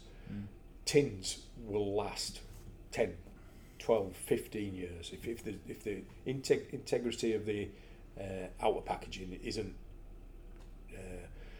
tampered with or anything. It'll last forever. There's so many products out there that are just natural preservatives. Pickles. Pickling as a technique for storing food's been going since the Ice Age, but we put a date on pickles. Honey's the last thousands of years. We put a date on it. It's just, to be honest, it has been ridiculous. It's changing. It is changing, and I think people's opinions and things are changing as well. And one of the things we've done as a business, I've always tried to get that education out there. If it's only a recommendation of optimal quality, but ultimately, that packet of crisps doesn't know if it's one day before its best before date or one day after. It's no idea. We're imposing that on it, and it doesn't matter what the product is. It's still perfectly good for a length of time. So we built a business around the fact that stocks available in the market at clearance prices because of an arbitrary date. So you might think, really, you probably don't want that to change, but I do, because the amount of waste that is created through an arbitrary date is absolutely ridiculous. Immeasurable. It's one of the things as a business we don't focus on, we don't tell people, we don't talk about it enough, but we will do, because it's definitely in the plans to actually explain more about what we do. But food waste and the environment and the sustainability of the planet, what we're doing as a civilization is absolutely criminal. Creating food, putting all the resources into manufacturing and making it and packaging it, and then throwing it away when there's so many people that are hungry in the world. It just does not make any sense whatsoever. And I see examples every single day, and to be honest, the supermarkets are probably some of the biggest culprits.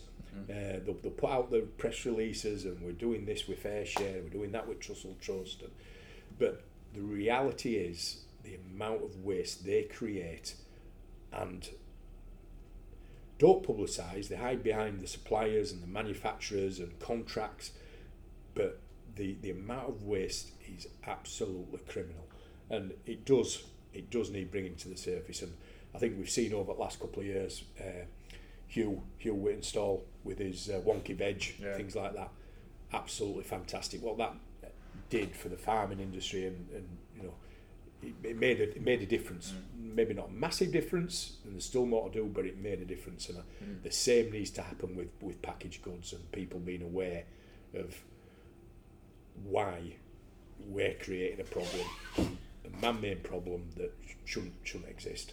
So best before dates, it is a bugbear, and we've got probably another couple of weeks yet, but we'll do it. But I was tidying out some boxes over the weekend, and I was tidying out my university memory box, and I found some Bombay mix, January 1984. And a packet of Polos with no date on, before dates, but the Bombay mix interests me, so we will have probably a Facebook Live or something, and we'll open that packet and we'll eat it. That's class. That needs to go out there. That's good. We'll compare it to some Bombay mix that's in there and everything else. So I have no qualms about eating 37-year-old Bombay mix.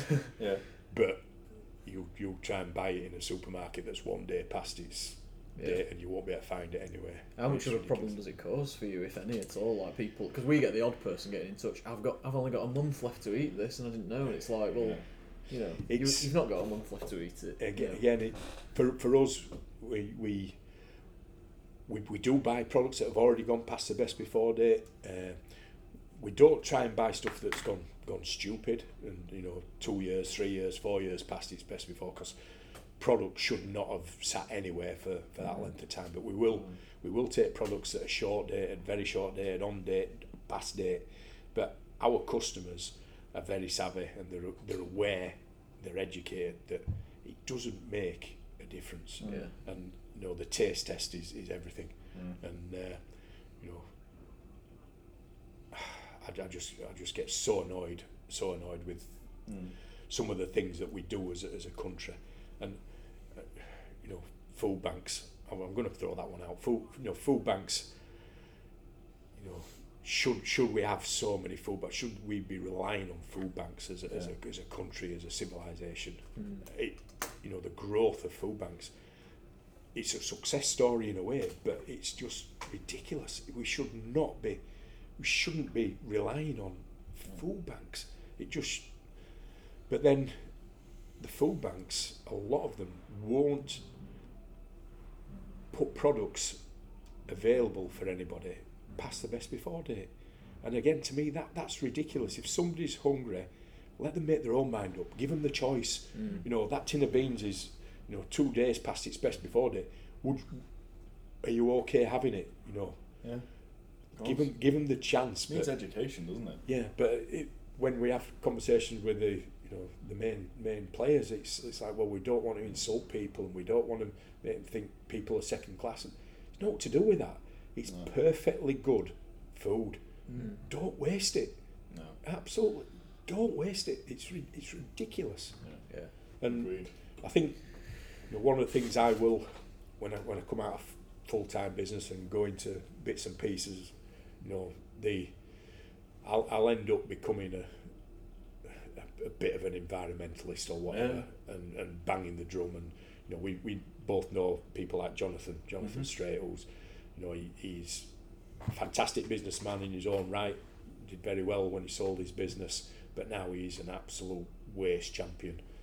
He works very closely with us. I know he does a few bits with yourselves as well, and what he is trying to do is absolutely fantastic.